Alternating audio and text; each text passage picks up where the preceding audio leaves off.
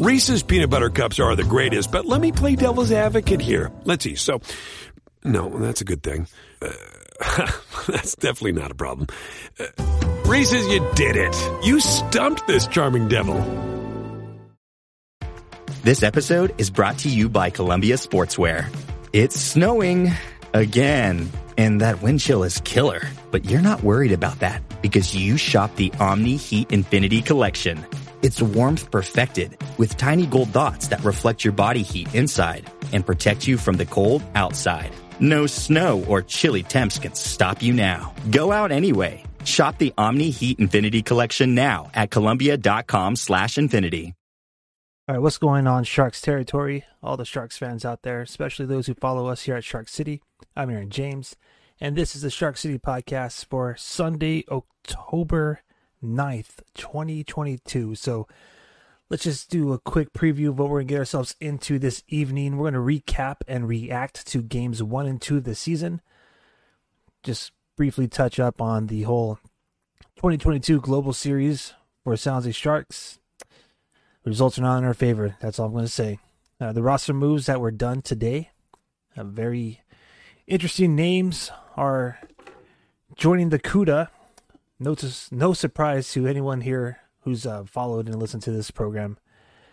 And speaking of which, we will briefly touch on the preseason opening weekend for the Barracuda that went down in Bakersfield and here at the new farm at Tech CU Arena. All right, so let's just get this plugs out of the way really quick. Whether you're watching on YouTube, Facebook, Instagram Live, or on Twitch, feel free to drop a comment in the chat section and interact with the podcast. And we also have a voice message service we're trying to roll out here, so you could do like a 90-second message and be on the show. Speakpipe.com/Shark City Hockey. And all of our episodes are archived at sharkcityhockey.com. All right, enough of that, and let's get into it. So, the toughest thing in Sharks territory for us fans is, especially those who, try to be content creators for, the team that they love so much. One of the hardest things to do is, a show and try to keep it upbeat, and sometimes even just try to, keep it, worth having your attention when, you're discussing a loss, right? I don't know if any of y'all out there ever seen Van Wilder, but there was like one of these moments where he was trying to pump up the basketball team during the halftime, the local college team, and, he said, like, nobody wants to celebrate a loss. Well, that's the truth when it comes to, covering the team. So I get it. I definitely get it. We've been told it's a new era for past few weeks now, and we're just seeing the same old thing, right? Well, I still have faith. These two games are not going to define what I think, for the remainder of the season. But before we get into that, let's just I want to cover the first shifts for each line during the first game of the new era, right? Because, those first impressions for the 2022-2023 seasons, those are going to be the lasting one. A lot of people, they like to pay attention to the analytics. They like to pay attention to, the scoreboard or the stats. A lot of things are not measured. And quite frankly, in my opinion, even though the Nashville Predators were obviously a well-equipped, better-suited team than the Sharks were, I feel like the San Jose Sharks were in both of these games. I really do. I felt like it was literally just a matter of, a lucky bounce, or for most of these games, the net continuously just, getting dislodged or just getting out of place. But anyways, I digress. Let's get into the first shifts. The first shift for line one. So, the one thing I noticed is they still got that 2-3 offense kind of going on, where they contain the puck and they protect the net. It's like this hybrid form of defense where they're keeping 4 men deep and they're leaving 2 D-men for the opposing team at the point unchallenged for one-timers, or to continue the offensive pressure. It seems to be primed for being like unable to escape the defensive zone while simultaneously not being able to generate much offense with just two attackers, waiting to lead the charge. In this case, Hurdle and Meyer. So, a lot of fans are quick to, point out that Hurdle and Meyer are pretty much the only players, in terms of like, goal scoring ability like that the Sharks have. And, when the first line is out there and, they're struggling to clear the zone, and again, just it seemed like they depended on Hurdle and Meyer to make the offense happen. You know what I'm saying? Like, is this an early indication of the Sharks' game plan to essentially lean on both 28 and 48 in the offensive zone? Just, get the puck past the blue line and see what they could do with it? I really hope not. Again, it's just the first shift, and we are just pretty much recapping and reacting here on this episode of the Shark City Podcast. So obviously, later on throughout the game, which we'll cover in just a moment, that line was the only line that was productive in terms of the scoreboard. Hurdle scored a goal, but we'll get into that a little bit later. The first shift for the second line, Logan Couture started the shift with energy. I liked what the captain had to bring, to be honest. He had some great chances in front of the net. The Sharks' second line, they started in the offensive zone. Couture missed a one-timer in the corner of the crease, but he still created some traffic in front of Nashville's goaltender, Saros, and it's kind of a real shame, in my opinion, that the captain's turnover in the slot led to the Nashville's attack that resulted in that first goal of the 2022-2023 season being scored against James Reimer. The guys just struggled down deep in their own zone. Couture, Ferraro, and Vlasic couldn't defend behind the goal line and in the trapezoid. And Ferraro awkwardly drops his stick at the wrong time. I don't get it, but it is what it is. And he couldn't reposition quick enough to defend a rebound that was put in the net. And, by Nashville. And not that it made a difference, because Couture was like right there defending the shot right in the face. And he still couldn't clear the puck from his stick. But it is what it is. I imagine Ferraro, being the defender, is better built for taking on the Nashville offense, especially in front of the crease. Who actually did a really solid job of making sure that nobody skated across the goal crease or even in the slot unchallenged? Radim Shimmick in the third line. He pretty much shined. The third line had a real rough start for their first shift of the 2022-2023 season. And Radim Shimmick, he kind of held it down. He spent the whole shift defending, obviously. But again, he challenged anybody that got near the blue paint, or anybody that even got near himself. You know what I'm saying? And his solid block shot skills led to the Sharks being able to clear the zone. And honestly, the fourth line for the Sharks was rather impressive throughout the game, to be honest with you. Their first shift especially, A+, solid defending while changing on the fly. They created offensive opportunities deep in the zone, along the boards, by the half wall.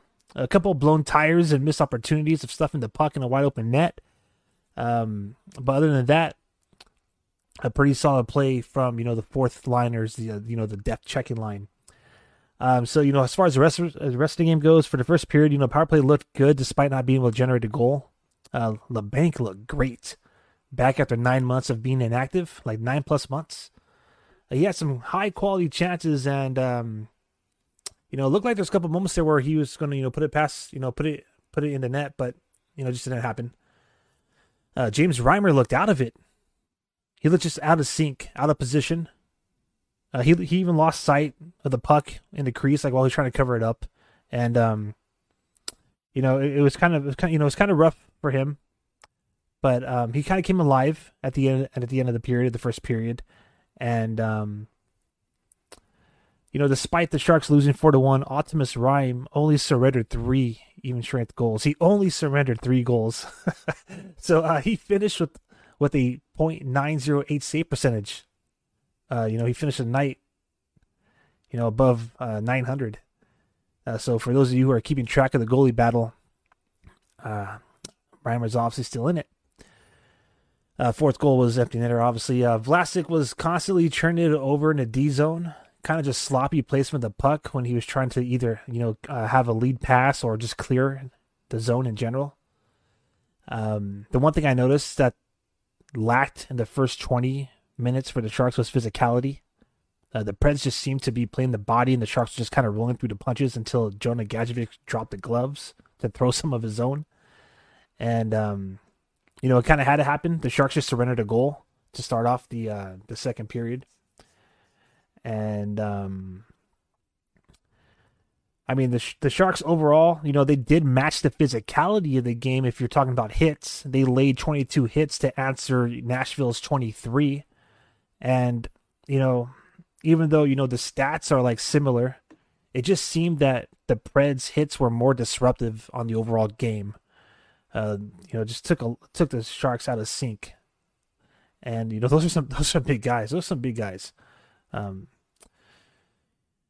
again, I feel like the Sharks were in it. You know what I mean? Like, the Sharks hit a lot of post. Hurdle and Meyer could have scored. Meyer had an excellent opportunity deep in the zone. He sold the puck, and he had a shot on Saros. He hit the iron, but, kind of looked like it was headed wide in real time. But, hey, the Sharks, despite, the score, and I know, a lot of people are like, were you blind? Did you watch the whole game? They were outskated, they're outcompeted, whatever, outlasted, all that stuff. Yeah, I understand. But, should those little incidents on the ice were to turn in the Sharks' favor, then you're talking about a completely different outcome, right? Anyways, but it is what it is. The Sharks lost 4-1. LeBanc, that second period, I think he started solid again. He was just challenging puck carriers in offensive zone. He helped create some opportunities for Couture to do his magic. And that's the one thing that I think was missing last season for Logan Couture. Like most of you out there, you're probably a little concerned about why our captain is on the second line. He should be the starting centerman. But it is what it is. We have Tomas Hertl up there. But I think, LeBanc in his absence, his injury, it's starting to show. I mean, at least that's what I've seen. This first game, these first couple of games, he looks healthy. He looks like he's going to have quite the impact. He's going to have quite the impact this season. And I think it's make it or break it for him this year. No pun intended. But yeah, I appreciated his ability, like his offensive and defensive awareness. He was just kind of getting his body in the right place at the right time. He was again kind of disrupting the defense for Nashville, and he created this opportunity for Couture where he fed it to Couture. Couture fed it back, and LeBanc tried to do like this tic-tac-toe thing with the captain, but he didn't reconnect back on the pass. Long story short is, I wish he would have took the shot. I really do. As most of us fans here in San Jose know, it was kind of the trend of last season. Just way too much passing and not enough shots taken. Sharks, by the way, had 31 shots total in the first game of the season. And, we can continue to break down the rest of the game, but the bottom line is that the Sharks lost. Okay, they failed to score on 4 power play opportunities. They did kill 4 penalties, though, so, special team unit kind of offsets, I guess, when it comes to production. The Sharks also blocked like 12 shots, 24 shots.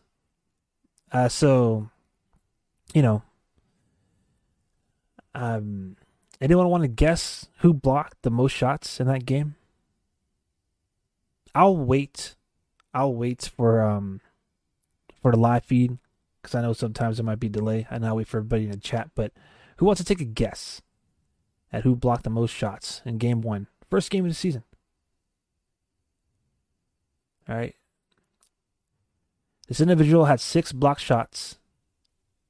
There was 23 total blocked shots by the entire team. This Shark blocked more than a quarter of them himself. He also had 24 minutes of ice time. All right. So if you don't know by now, it's Mario Ferraro, okay? All these shot blocks damn near cost him his hand in the third period. By then the Sharks are already down 3-1, and the fate was sealed with a little less than like 8 minutes ago, but still. We got to find a way to get Mario Ferraro from playing goalie. I mean, it's kind of intense. Like the Predators, they put 32 shots on James Reimer. Sharks put 31 shots on the net, just for comparison. But just, the Predators, they blocked 11 shots. So let's just say, hypothetically, in like a perfect offensive world in hockey, that every puck shot by the Sharks reached the net. Well, then the total would be about 42. Now, the Sharks blocked 23 shots, okay? So if we had that same scenario applied for Nashville, we know you're talking about like 55 shots on goal. So the Sharks blocked 23 potential pucks from reaching, Reimer, and 6 of them were by Mario Ferraro. We got to find a way to get that guy from not playing goalie. Now, he's going to be picking up more minutes, that's for sure. We'll get into that in a little bit. But, long story short is, if Ferraro continues to find himself in between, the puck and the goaltender, that production and, that potential that a lot of Sharks fans out there feel that he could reach being, a top line defensive man, I personally think that he's like top 4. Top 2 is kind of a reach. Maybe more so now because Burns is gone. And hey, him and Carlson, they're sharing that workload, okay? I think Carlson put on 27 minutes in the last game, and Ferraro put on 25. We'll get into that a little bit later. But long story short is, if the Sharks want him to be that next guy, to take on, that workload, we got to find a better defensive strategy than having our guys, especially our stars, supposedly our future stars, putting their body on the line all the time. We all know that, Ferraro, he went down for the same thing last season. I would hate to see that happen. And we almost did see it happen in the first 60 minutes of the season. Anyways, I get off my soapbox. So by now, you probably noticed that I didn't cover the only goal scored by the Sharks. Well, that's because that was just about the only high point of the game for San Jose Sharks fans, and I just wanted to save that for the end of the recap for Game 1 and, have a more positive reaction or end on a more positive note. So, the teal token of the whole global series was Tomas Hertl's goal, okay? That was assisted by Timo Meier and Luke Kunin. Nice to see Luke Kunin fitting right in with the top line. Kunin scored 2 points in 2 games against his old team in Prague, and honestly, I think whoever the Sharks put on that line with Meier and Hertl are bound to have scored some points this season. Back to the hometown heroes goal. Hertl buried a loose puck that was just being slapped and stabbed at in front of the net until it squeaked its way into the sights of a ninja, and Hertl puts the puck in a wide open 2-hole, or the area between the goalie's left leg pad and the goalpost. Hertl, this trip, he was obviously given modest media coverage for being born in Prague and being fresh off of a new contract extension. The ink on that $65 million deal is still drying. But, it's definitely the consolation prize, if there ever was one, in losing a hockey game, okay, was Tomas Hertl scoring a goal in his hometown. It almost felt, to be honest with you, like when Hertl scored that goal, the Sharks were like, all right, mission accomplished, because the energy from that team was never seen again after that moment. And that's just my opinion. It was almost like, hey, it doesn't matter what happens tonight, as long as Hertl scores, we're all good, right? Anyways, I digress. So, Hertl, he scores a goal in the arena he played in, at O2 Arena in Prague, and the city he was born in the Czech Republic. And, he had his whole team, and more importantly, his family with him, as he scores the first goal of the 2022-2023 season for the San Jose Sharks. So this moment in hockey history couldn't have been written any better. This moment of Sharks territory, however, could have been written better with a win. So I'm happy for Hertl because he seems to be the Sharks' most valuable and marketable player now. And the franchise is trying to build the next gen of iconic Sharks. Those boys have big skates to fill. You know what I'm saying? With the likes of Joe Thornton and Patrick Marleau. Some of you out there might say Pavs. You know, they've been carrying the torch of San Jose for a better part of the last 2 decades. So, last season, Hertl, he scored a total of 64 points, 30 goals, 34 assists. His best season since 2018-2019 when he tallied 74. More importantly, he played a complete 82-game season for San Jose, his first full season since 2014-2015. Hertl has definitely evolved into a top-line centerman, and he's trying to take his club with him, that's for sure. He's on his journey to become an elite player, in my opinion. Some of you might say he's already there. I think he's still on his way to becoming that X factor, as they refer to in NHL, for all you EA Sports fans out there, all you video gamers. But, we all know in San Jose from last season that Hertl has his sights set on the Stanley Cup. And, by him signing an 8-year agreement, he obviously believes he could win it with the Sharks. So, I think Hertl is probably the most appropriate person to, fill those skates. But yeah, first they'll have to win a game, right? Before they win the cup, they got to win a game, okay? So, the Sharks' second game of the season is also their second loss by a score of 3-2. Featured a line shakeup, and Kaapo Kähkönen got his first start in the crease. That was a pretty good note right there for a moment. So rather than dive deeper into, another loss, let's just wrap it up by saying overall it's the sequel. Sharks lose and extend their losing streak to Nashville to 6 consecutive games. That's the most in Sharks history that they've lost to this squad.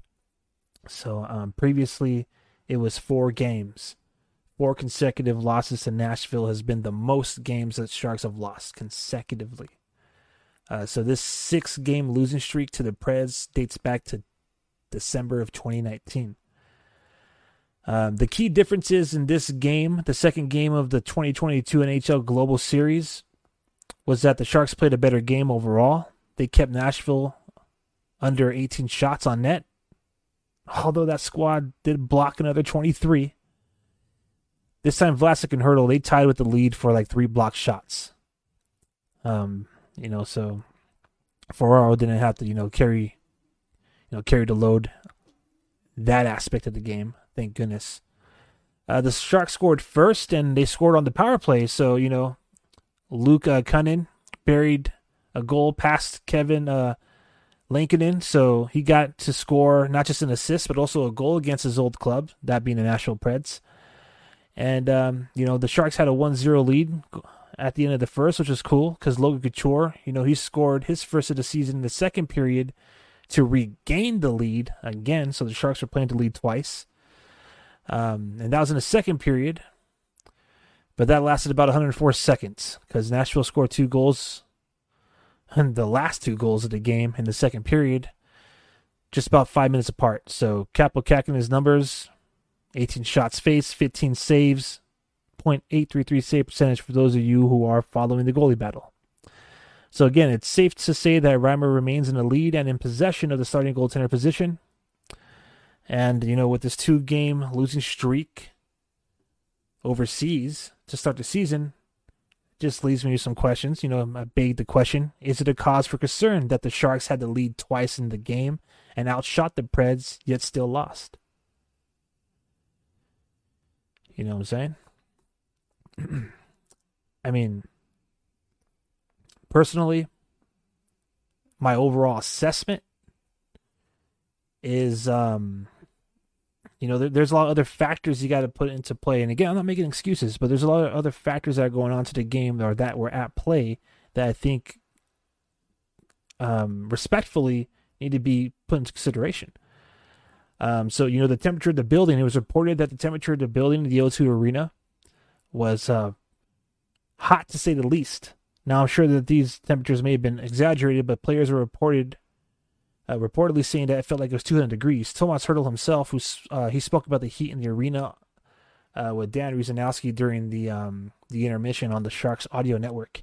And he was talking about how he had to keep rechanging his T-shirts because they're just getting soaking wet. So okay, so it was hot. Okay, they were extra sweaty. Nah, man, that's like going to take a toll on the human body and without a doubt has an effect on the game. Okay, well, Nashville Predators had to deal with the same thing. All right, for sure. I get it. But I'm just simply trying to say, okay, had the Sharks been playing in, the tank, would there be a different game? Who knows? I guess we'll have to find out when we get a peek at them this upcoming weekend. But again, temperature in the building, the effect on the players, but also the effect on the quality of the ice, right? The puck was bouncing around a lot. The net couldn't even stay attached. And how many times did the net come off the pegs? I mean, there's some point in that game when I was like, man, you had to call it a delayed game. Because Nashville definitely was taking advantage. Definitely taking advantage. It seemed like every time the Sharks, especially on the power play, I think Hertl at one point was just super frustrated. But like it seemed like every time the Sharks were generating offense, or they're starting to get on the Shark attack and threaten the Preds, there goes the net sliding into the back of the trapezoid. Anyways, but here's one thing that is going to be like the topic of the season. At least right now it is. The fact that the Sharks are electing to scratch young prospects with offensive skills to start proven veterans in the bottom 6 depth chart means we still do not have a true assessment of the team. So I'll say it again. The fact that the Sharks are not starting the likes of Thomas Bordeleau and William Eklund, to be more specific, or players who were, acquired for their offensive talents, and they are not starting them in favor of proven, some would say, rougher, grittier, like grinders, proven veterans that may withstand, an 82 game season and everything that it entails, the workload, the travel, etc. It just means that we don't have a true assessment of this Sharks team, because here's the reality, okay? Whether it's a journeyman who's holding down the bottom 6 right now, or maybe it's a future assistant alternate captain like Nick Bonito, okay? A lot of us thought that Nick Bonito was just going to come here and make a pit stop on his career. Hey, he's a 2-time Stanley Cup champion, so it's not a diss, okay? But I'm just simply trying to say, like, a lot of us thought, like the likes of Andrew Cogliano, who got an opportunity to be traded away to Colorado last year by the Sharks and won himself a Stanley Cup. A lot of us thought that he was going to, probably just, stop on by San Jose and then go on his way. He's here at the squad, and now he's one of our leaders. So I'm not saying that may be the case for everybody in the bottom 6, but what I am trying to say is that the narrative right now, the Sharks wasted no time. They wasted no time into letting us know that it's going to be harder for the younger talent, the likes of Bordeleau and Eklund, to break into the main roster because of the fact that we've acquired some more veteran depth. So, me just being a Sharks fan, knowing that we have these guys right there on the CUDA ready to go, and if they were, just knowing that you could, like, deploy them, you could pencil them in to your offense or defense, or for the sake of being fair, or in the crease in the net, okay? But back to the point, knowing that you have that talent or those skills or those, weapons, might sound a little aggressive, but you get the point. It's hard to really like put your finger on what the Sharks are when we're not getting to see what they truly can be, if I said that correctly. You get the gist of what I'm trying to get at, though, right? Anyways, so yeah, let's just cover that really quick. So William Eklund and Thomas Bordeleau, no surprise to us here on the Shark City Podcast, they were assigned, along with Nick Cicek, I believe, they were all assigned to the CUDA today. Jeffrey Ville and Aaron Dell were placed on waivers. So, a lot of fans, they were thinking that William Eklund, especially when they made the trip, they thought that by William Eklund and Thomas Borrello being on the roster, or, being on the flight to the Czech Republic, that meant that they would be in the lineup and they would get some ice time. Well, that wasn't the case. As a matter of fact, because of that trip, the Sharks were allowed to kind of like bolster up their roster and take extra players, because it's not like they're going to have the luxury of, making any moves if they needed to call anybody up, like if they were in San Jose or in North America in general. So, they're able to take extra heads, extra players, with the squad. And, Eklund and Borrello were, they were those plus ones or whatever, plus sevens, or I forgot what it was. Anyways, bottom line is this. It comes to no surprise to us here that they're not going to be playing any Sharks games anytime soon. They're going to start and open for the CUDA, okay? Last year, supposedly it was Eklund had to get bigger, and he would be a target in the AHL if he was dressed for the CUDA. You're getting the same sentiment this season, but now apparently he's AHL ready. You know what I'm saying? So it's like, again, not a big shocker. Been saying this since last season. Been saying this all offseason, to be honest with you. Eklund and Thomas Borrello have seats to sell out at the new barn. Just kidding. All jokes aside, the Sharks are making the message rather clear. Now that they have the depth, it'll be harder to break into the lineup, as I just said. So that's another way of saying that they're not going to put the kids in the big leagues just yet. And, reality is, some of you out there might think that this is going to be a great opportunity for these kids to get some quality ice time at an AHL level, right? So Eklund and Borrello, they're now in the CUDA. They're obviously top 6 AHL forwards. But I personally agree with sections in the fan base, all right? I agree with the sections of the fan base that want to see those minutes on the ice played at the NHL level, even if it hypothetically means they couldn't break past a bottom 6 role. I highly doubt that would be the case. If you're saying that Eklund and Borrello may not be ready for an 82 season AHL grind, then I would say that's debatable, okay? Might be a little valid. But to say that they would essentially not affect the outcome of a game, or specifically the first 2 games of the season, sure, maybe they don't change the scoreboard. But Sharks territory will never know if they're kept out of the games, right? Would the Sharks have still lost these last 2 games against Nashville if Borrello and Eklund were in there? I don't know. I mean, all analytics and science point to yes. But, I believe that everything that happens in a hockey game isn't measurable. So, you'd never know until, we get these kids on the ice. All right, we got some comments right here in the Instagram live section. By the way, if you're following on Instagram, Facebook, Twitch, and YouTube, drop a message in the chat at any time. Feel free to interact with the show. All of our previous episodes are archived at sharkcityhockey.com. I've been hearing this a lot everywhere. Tank hard for Bedard. I don't know. I highly doubt it.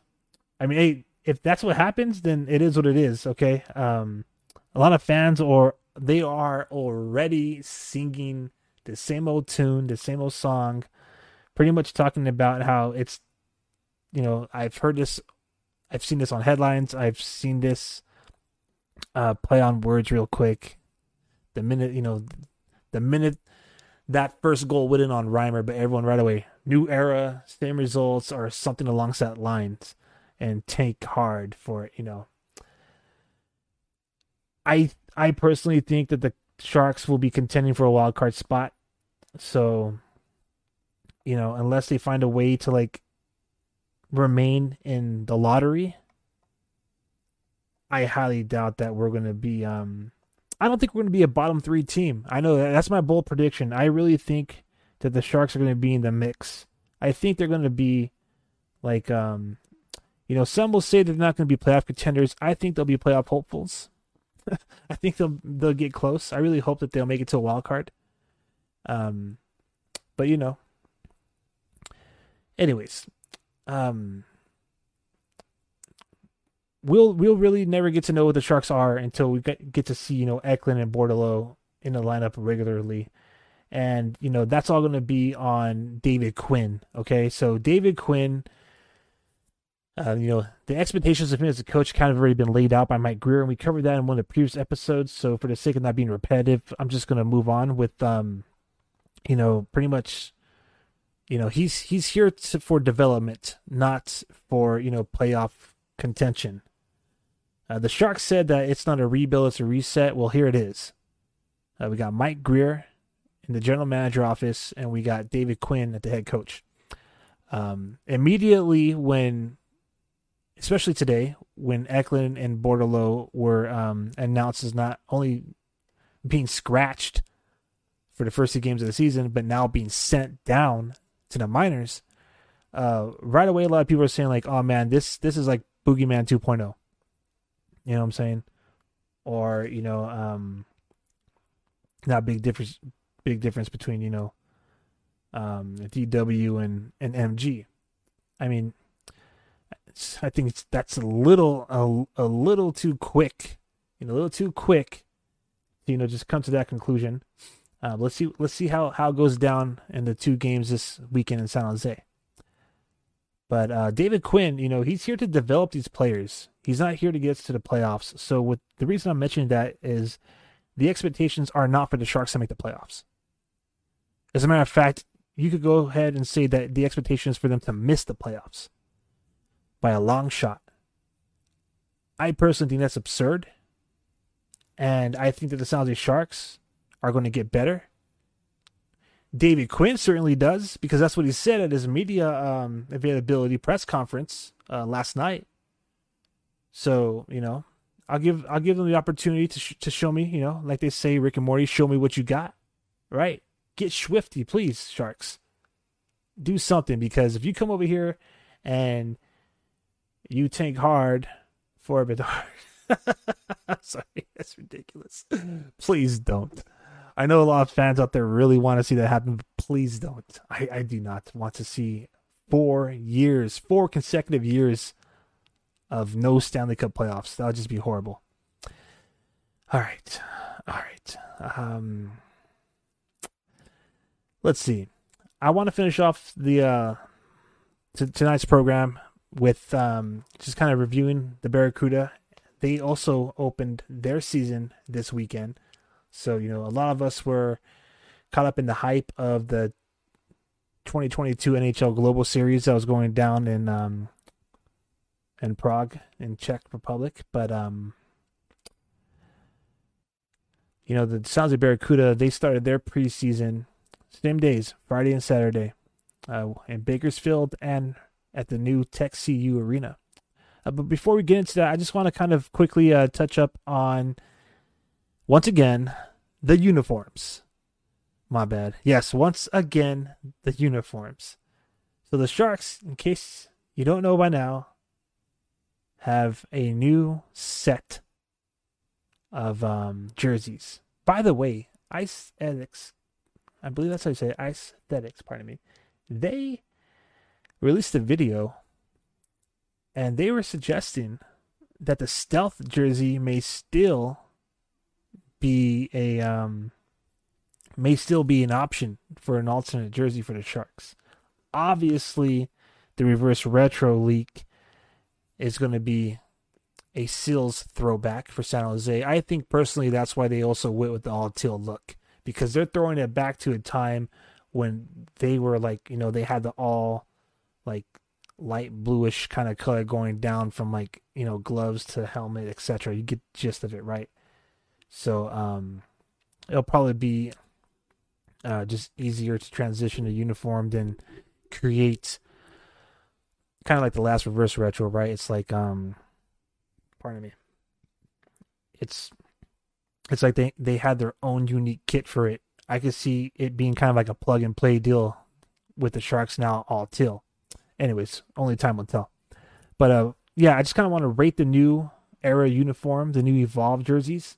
because we finally got to see both of these uniforms in official NHL action. Okay? So the first thing that I noticed right away was that at some angles, it doesn't look like the stripes or the color, the teal of the jersey matches the crest. Now, I'm sure it could be because the crest kind of has this reflective thing, the crest being the logo on the chest. Okay? So the Sharks logo, the teal and the Sharks logo, it looks slightly off from the new teal.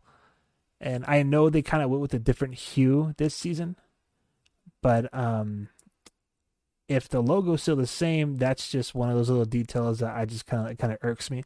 I think it can be a lighting. I think at certain times, when it reflects at a certain angle, it might look like it matches the new teal color, but yeah, that right there kind of grinded my gears. I'm not gonna lie. Anyways, little pet peeve, but I'll get over it. It is what it is. The other thing I noticed is that the Sharks no longer have their logo present on the helmets. So the sponsors are going full time on the lid.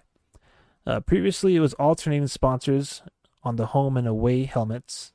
And then I think most recently it was just one sponsor on the away helmets and the Sharks logo on the home black helmets when they played at the Tank.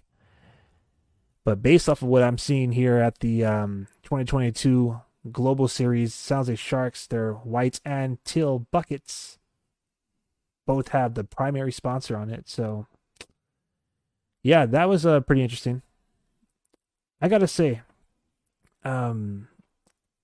obviously, and I said this previously, just off of the eye test, like first look, right, first impression, those away uniforms, where it's at. I think this is the first time I ever wanted to buy the away threads more than I ever wanted to have the all teal home threads.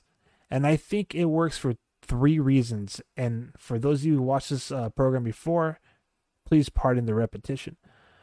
But for those of you who this might be, the first time you're checking this out, I think the reason why they work so well is because they look like the old school inaugural home threads. So back in the day, the NHL, they used to wear white at home and teal on the road.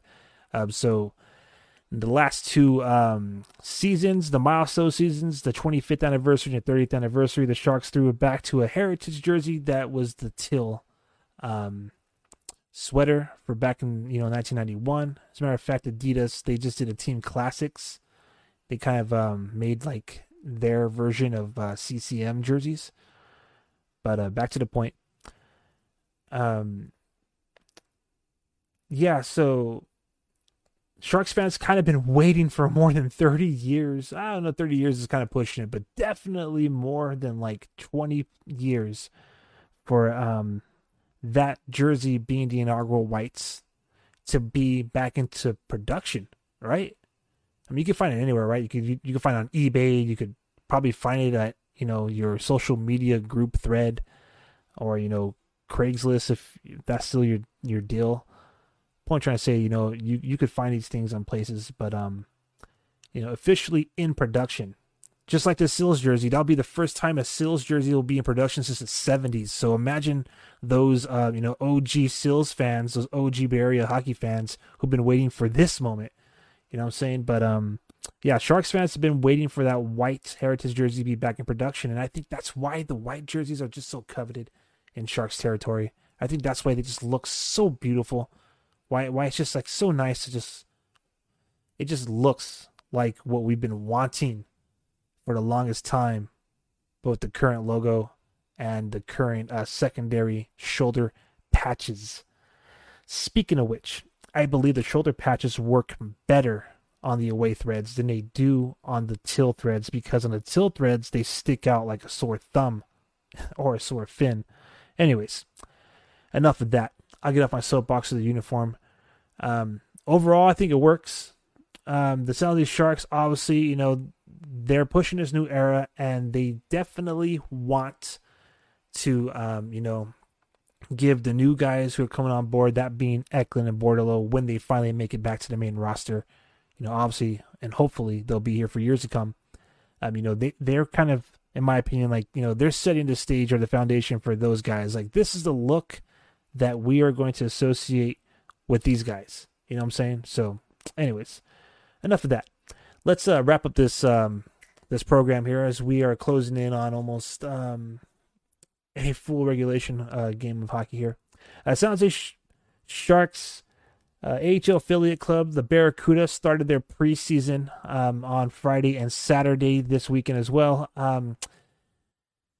Split results, so we finally get a dub in San Jose.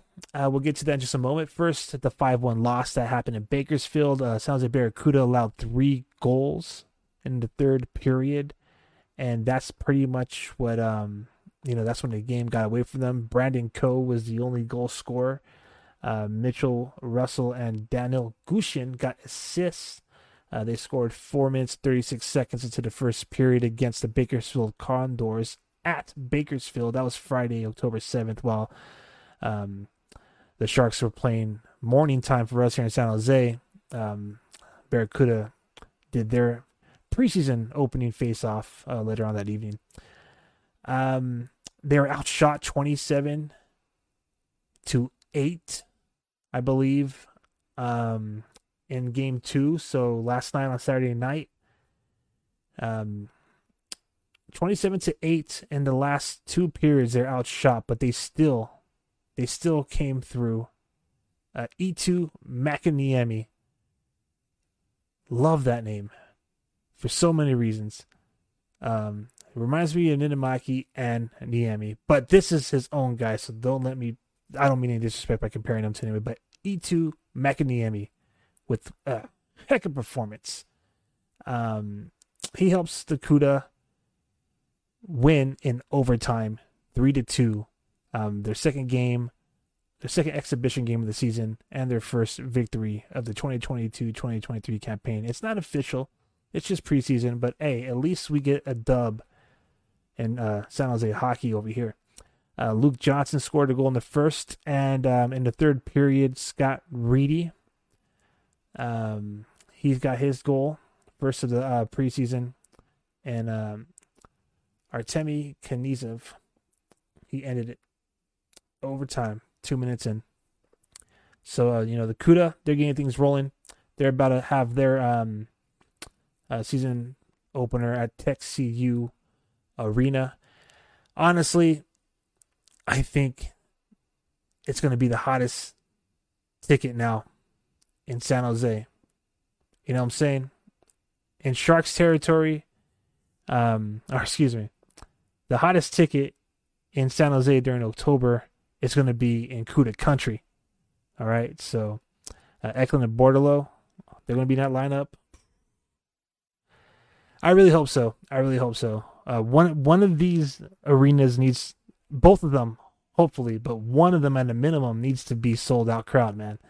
And I think it's obvious the fans want to see Willem Eklund and Thomas Bordelot. So if we're not going to get at the tank, we'll get at the Tech CU. All right. That is pretty much all we got for the 4th episode of the 2nd season of the Shark City Podcast. I'm Aaron James. Thank you to everybody who's been spending this time with me, especially live on this Sunday evening, late evening here as we're approaching 11 p.m. locally in San Jose, California. By all means, if you're watching on YouTube, Facebook, Instagram, or Twitch, give us a like, give us a follow. Check out the webpage, Shark City Hockey. And, be on the lookout for the new game day morning podcast that we're going to be trying to get to you every game day, that being Good Morning Shark City, as well as some more content that we'll be producing throughout the season, like some more top 5 Sharks countdown videos. We're going to probably spread it throughout all the social media channels. So, if you're not following us on YouTube, or if you're not following the Facebook page or our Twitter account or Twitch, make sure you do so you can see all the other content that we'll be rolling out throughout the season. I'm Aaron James. This is the Shark City Podcast. And, as I end every episode, I'll end it with Let's Go Sharks. And just to be a little bit more personable, good night to everybody out there in Sharks territory. Thank you all for listening to me. all the fans out there who've been supporting Shark City hockey. As from day one, we're right here in year 4. So thank you to everybody. Have a great night. Can't wait to see you all rocking at the tank. Get a ticket sometime this weekend, Friday or Saturday. If you go on Friday night, you get a fanny pack. You also get to see Brent Burns in the Kings jersey. If you go on a Saturday night, you get a replica Doug Wilson banner. It's a replica of what they'll be raising in the tank. So, that's one of 2 special banner raising ceremonies that are going to go down in San Jose. Anyways, you all have a great night. Again, I'm Aaron James. This is Shark City Podcast. Thank you to everybody watching the live video and to everybody who's listening on their preferred podcast platform. Let's go Sharks. Have a great night, everyone.